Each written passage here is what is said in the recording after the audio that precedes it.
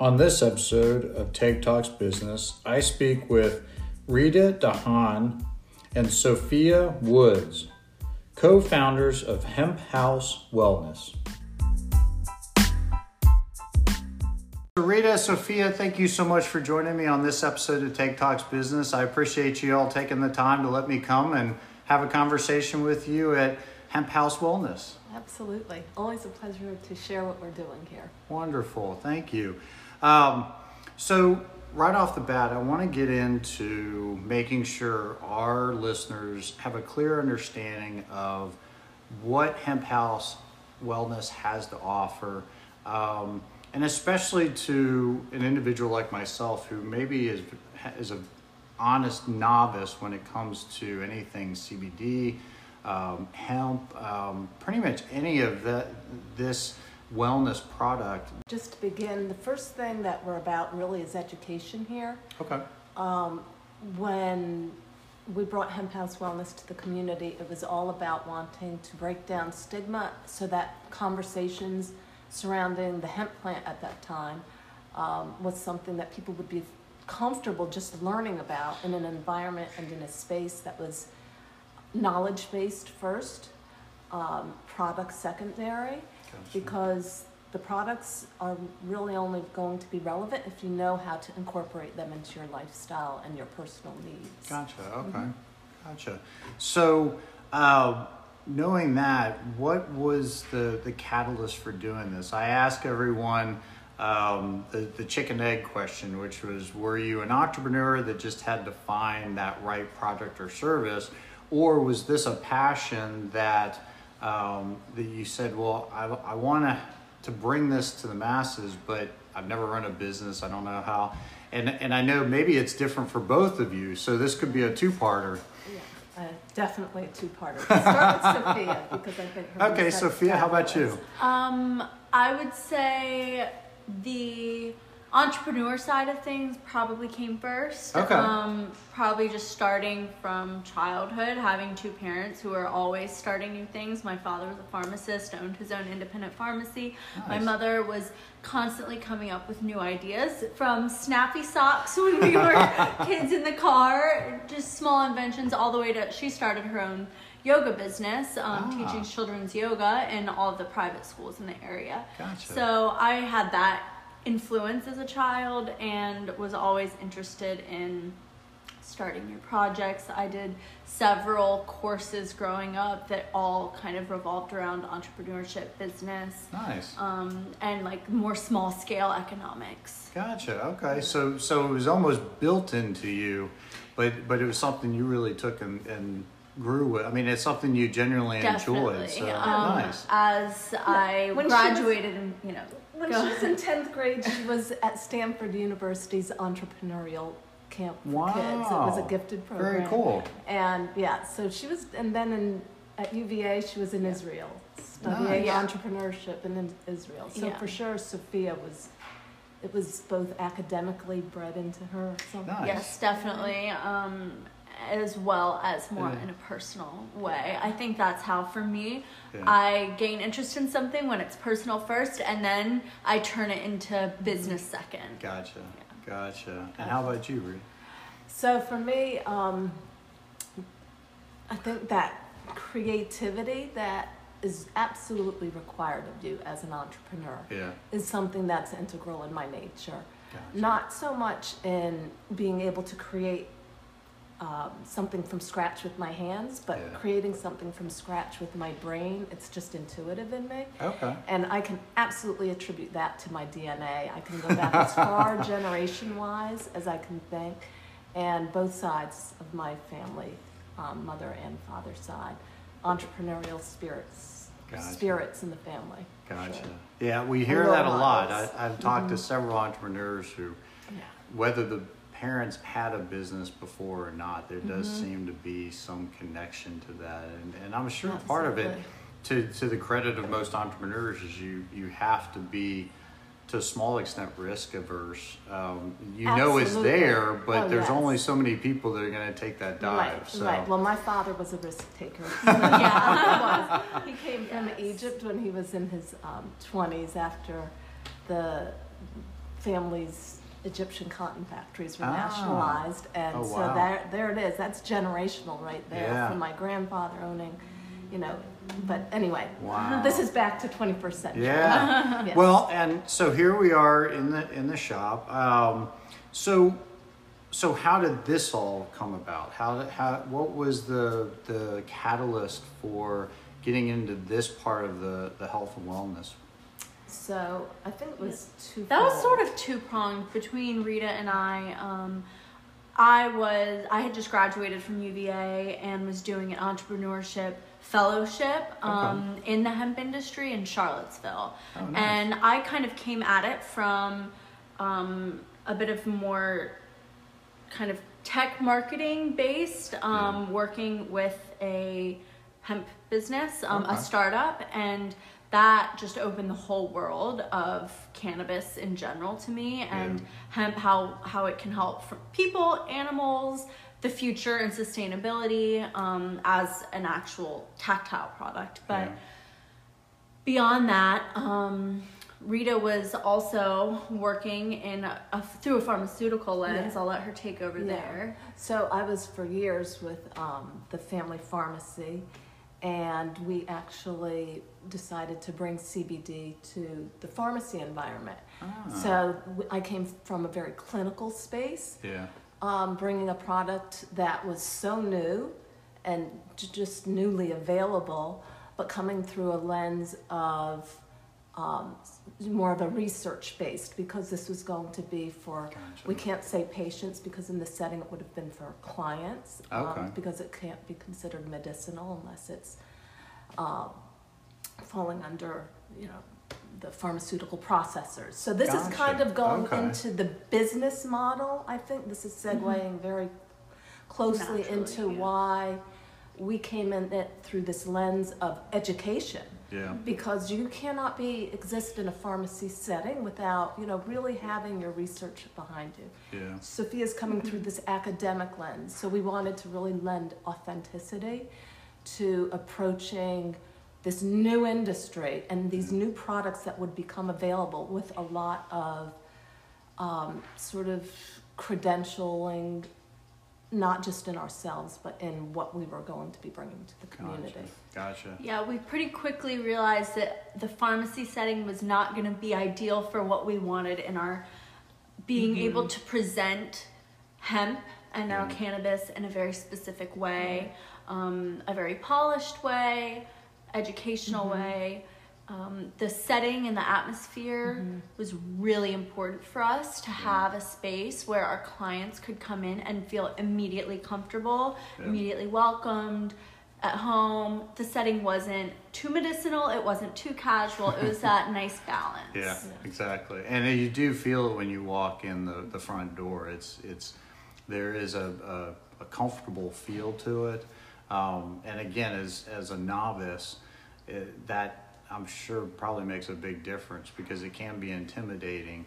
And to that point, for those who are listening that are novices in this world, when you talk about hemp versus cannabis, what are those differences? And as people look at this as an opportunity for their health, what is it that someone should be looking for, and where can it benefit them, both personally and professionally? Just quickly, the big differentiation is, the first thing I think that's really important to understand before we even say hemp or marijuana or cannabis, it's to understand that a molecule is a molecule. Gotcha. And when we are talking about hemp, cannabis, marijuana, we're talking about what are the molecules that create that plant. Gotcha. So there's crossover in those realms to where the level of one cannabinoid in particular, THC. That's the cannabinoid which will make you high. That's been, federally illegal for so long, and on state levels. That molecule exists in a certain percentage when it comes to a finished product. Under that 0.3%, we're talking about a hemp plant. Versus over that 0.3%, we're now calling it a marijuana plant. Cannabis is gotcha. what is used to refer to all of the family of plants, hemp Gotcha. and marijuana. Okay. So truly the very specific difference is from a legal standpoint. Gotcha. Is it less than 0.3% THC? Okay, it's hemp. Is it more than 0.3% THC? Okay, it's marijuana. And that is what really signifies whether it's legal or illegal. Right. And then for those, and this is getting a little far away from what you all offer here in this shop, but then when someone talks about hemp, say for instance with clothing, is that just simply a byproduct at that point? From a hemp standpoint, or again, is that just how it's being turned? Right. So the flowering part of the plant, it's called buds. Yes. Is what contains the cannabinoid content, the therapeutic content. The other parts of the plants, like the stalk and the leaves, that is what you can weave into fibers or melt into concrete, hempcrete. Yes. There's a lot in that. So that's where they're getting the ability to have multiple uses from these singular plants, is because you're able to grab different parts of that plant. Wow, and that's also a differentiator about hemp seed oil or a hemp seed plant based product, because if it's coming from the seed, it's not going to have those cannabinoids in it. Gotcha. Okay. See, I learned something every day. Hopefully our listeners do too. So here you are, you've decided, okay, this is the business we're getting into. You come from a pharmacy business, so you have at least, I guess, what you would consider the retail experience. Absolutely. And Sophia, you've got the academic understanding from a business standpoint of, okay, how does a business need to run? But then it's time to actually, okay, we want to do this. So how was that for you as in your case, a new entrepreneur who had to study and make it practice? And for you, you're now going into business with your daughter, correct? Yeah. So absolutely. How did that come about? So basically a summer of us just ideating and playing off of each other's ideas, getting excited about how are we actually going to make this reality. It happened. It happened really quickly. It really did. From idea conception that was in opening the doors. The spring, right after I graduated from UVA. It was right as I was graduating. Like that week, we were coming up with the idea. Wow. To September is when you found the space. Yeah. So nice. over the summers, when we decided we need a retail space, separate, unique from any other business, and it was by September we had released the space. It was more. There was a little magic sprinkled in there, and how we found the space and how it came to be. That's wonderful. Well, and in doing this, especially in your case, Sophia, because it was new. Were there any lessons learned by either of you that you kind of look back and go, "Wow, I wish I knew then"?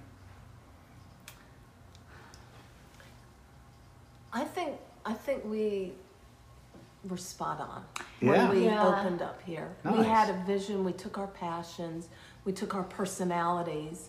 I was going to say. And we created this space to pull from our own experiences, our own strengths, offsetting each other's weaknesses. Yes, absolutely. There's nothing I would say we would do differently. No, Wow. I think that the lessons that we learned along the way were so key to being successful now that there's nothing that I would undo or redo. Nice. I think that our personalities when we were first opening balanced each other so perfectly, and I'm a huge risk taker, and I enjoy the excitement of something so new, and I'll push it and push it and push it.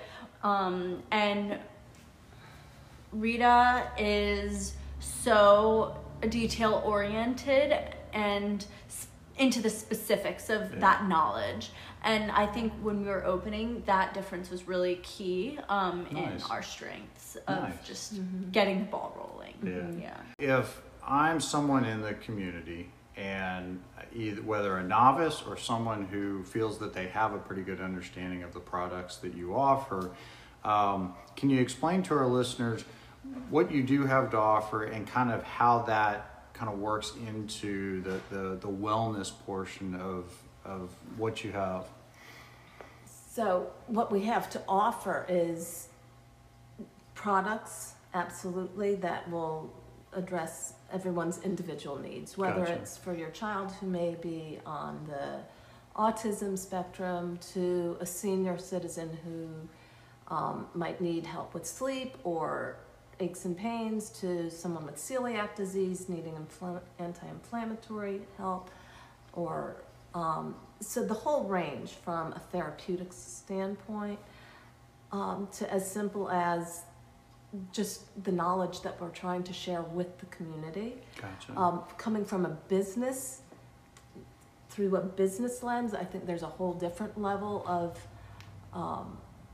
information and knowledge that being in this industry since its inception, there's another layer that we're able to offer through saying, okay, this is what has changed in the industry so quickly, and how do we need to be able to pivot to still offer our clients certain newer products, eliminating older products. Like, it's really a very rapidly changing industry, and on a state level, things are changing so much that, you know, what we have one day to offer a client, we may not have the next day. So that's just an interesting thing of what we have to offer, and also what we don't necessarily offer in continuity, because the industry is so rapidly and to kind of wrap in the wellness aspect that you mentioned, everything that we do has health and wellness at the center of it. That's one of my huge personal passions, and we are both so dedicated to the research of the products that we actually do carry, ensuring that it is a true wellness product. Not all CBD products are wellness products necessarily. Gotcha. If they're carried alongside artificial flavors and tons of sugar or high fructose corn syrup, there's a lot more than just the CBD to take into mind. Gotcha. So both being able to educate from a wellness perspective and help our clients find products that can meet their individual needs is really important to us, because, you know, you can find these products anywhere, but it's about the actual individualized education and consultations that we offer to help someone incorporate the products into their daily life, not just throw a bottle of CBD at them and say good luck. Someone who just wants to be able to come in and find out more about your shop and what you have to offer, can you kind of walk through what that experience would look like, whether it's a novice like myself or someone who maybe is experienced but is trying to maybe find particular product, service, whatever that may be? Can you kind of walk us through that? Yeah, certainly. To speak to the legislative part quickly, that's something that is still a big unknown. There's a general direction that the state is going, but until the Legislative Assembly is able to kind of decide what everyone is comfortable with in terms of different provisions that might come with the adult use market, there's a lot of unknowns. The Virginia Cannabis Control Authority is still being put into place. A lot of I think the key spot is still not been filled. So once more direction is sort of given by the Cannabis Control Authority in terms of the adult use market specifically, and when I say that, that's talking about THC, the cannabinoid that makes you high. So the psychoactive, should I say. That's what's going to really be dictated by the legislation right now that they're deciding upon, and whether there's some agreement that's going to come out of the House, the Senate, and our new governor. So on a personal level, walking in and being greeted by one of us, we like to get to know our clients. So it's really important to us that we know what symptoms they're experiencing, what relief they're looking to get, and understanding that, we can base a consultation on any one of our bioavailability options, meaning how they take the product, whether it's a capsule, an oil for under the tongue, gummies, smokable options, topicals for physical pain relief. So there's a lot of different ways of taking CBD and the other cannabinoids. And then there's also many cannabinoids that can help different aspects that people need addressing. Whether you can use CBG for focus, mental cognition, and inflammation, CBN for sleep and helping with insomnia, CBC for pain relief. There are so many different cannabinoids that can help with specific conditions.